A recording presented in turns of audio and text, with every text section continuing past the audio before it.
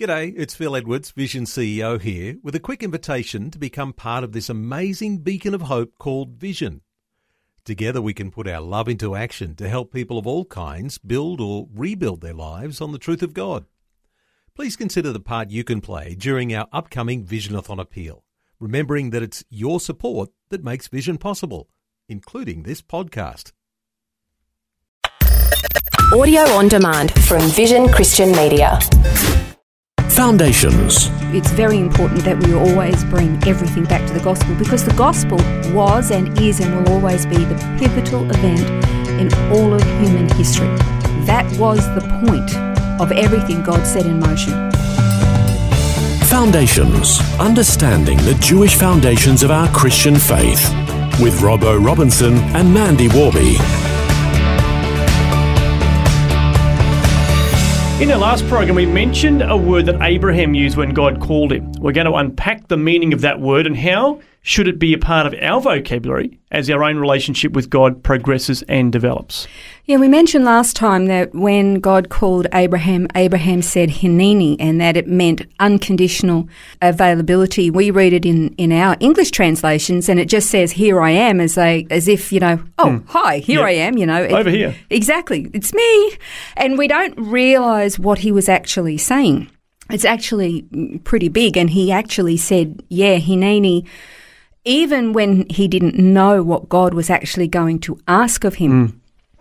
Then there was another instance that had happened as well, and this was when God called out to Moses from the burning bush, and Moses' reply was Hineni. And then we know what actually happened, except when God started to reveal what he wanted Moses to do, he kind of backtracked a bit and he said, actually, couldn't you find somebody else? What's the opposite of Hineni? Exactly. But eventually, God convinced Moses, and Moses went on to be known as the greatest prophet that the Jewish people have ever had. To this very day, that is what they believe. And so that was the response that Moses gave.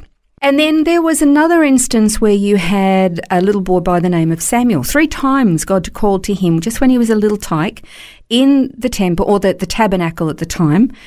And it was only on the 3rd time that he actually said Hineni. He said, "Here I am, send me." It was the implication.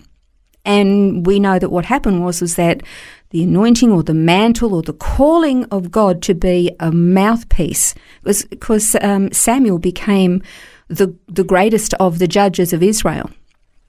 And we know that Eli was the high priest at the time. Basically, a curse came upon his family, and that authority to speak on behalf of God was transferred to Samuel at the time. A big calling for just a young guy, really just a young kid.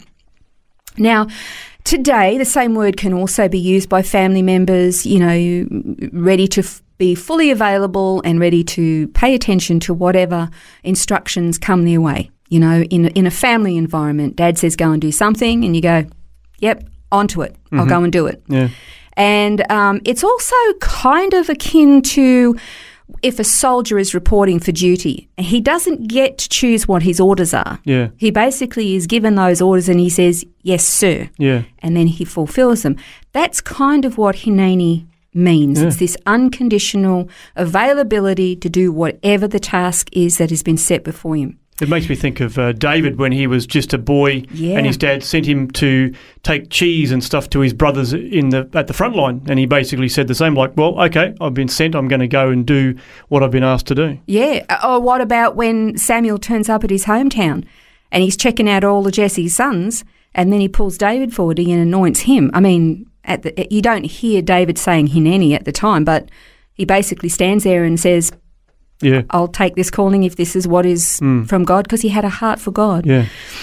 So if God instructs us, and of course Hineni is the correct response, and usually though for us we want to find out what the instructions are first. And then we say Hineni or maybe or absolutely not. This couldn't possibly be the voice of God. God often says it himself as well. When he was announcing what he was going to do, this is what he was basically saying. Here I am, I'm sending me, Often it was when it was very gracious acts that God would commit to, usually at great cost to himself. And the very first one in bringing was when he brought the flood. That cost him a lot because it broke his heart, because the whole of humanity was sinful. And we look at that and we go, that's just God being a big, mean judge. But he had to act. He could not allow things to go on the way they were. If he didn't need to act, he wouldn't have gone to that extreme.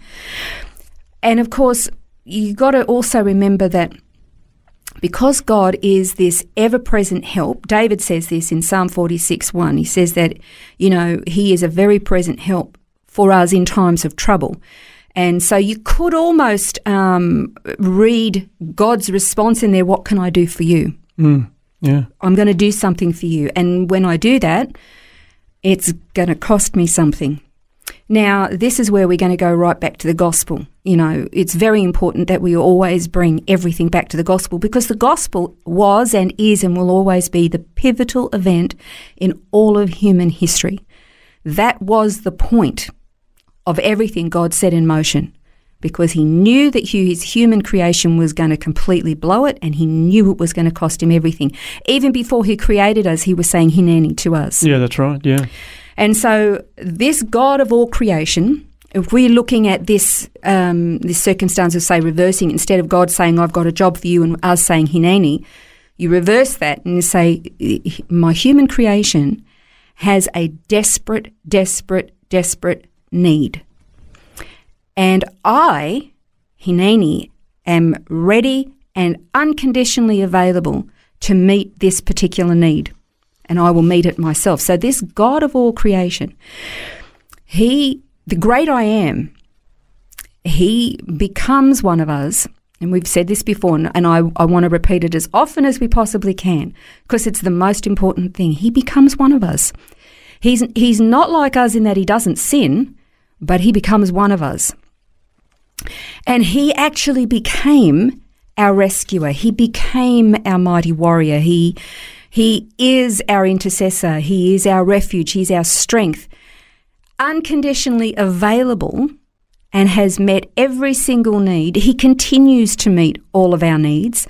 I would qualify that and say not necessarily our preferences and our wants, desires and dreams and aspirations, because if they're contrary to what God wants, then they're not coming our way.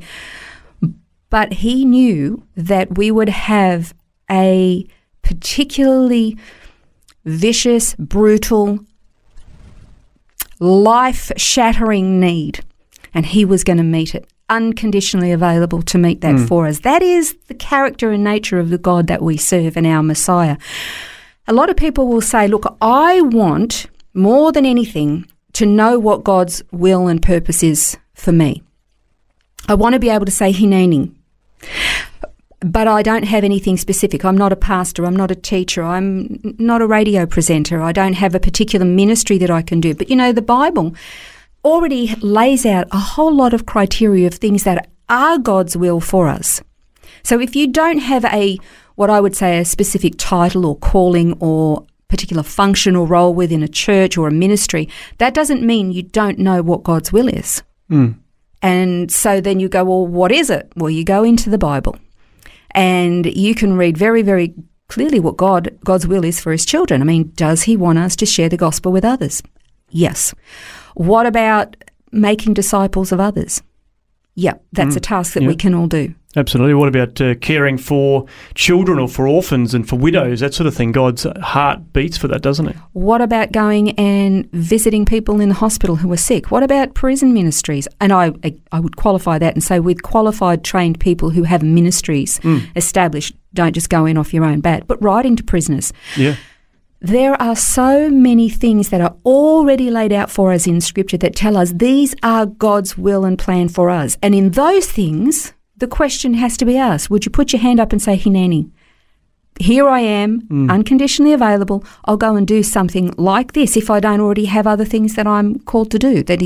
And then maybe in that process, God would open a door and lead and direct you into something a little bit more specific that would be something special for you. But until then, it's not that we don't know God's will. very often it's that we're not actually focusing on what he's already given us as instruction in his word. And the question you have to sort of, at the end of all things, because remember, he's Adonai, he's our master. When our master calls or directs, what is our response going to be? It should be, and God willing, as our journey progresses, it will be, Hineni, Lord, send me. I'm unconditionally available. That is a great reminder. Now, in our next program, we're going to be looking at the role of Messiah and asking the question, was he a suffering servant or a victorious king? That's next time on Foundations.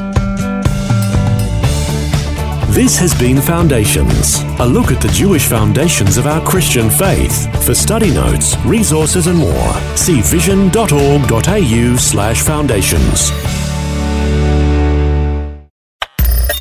Thanks for taking time to listen to this audio on demand from Vision Christian Media. To find out more about us, go to vision.org.au.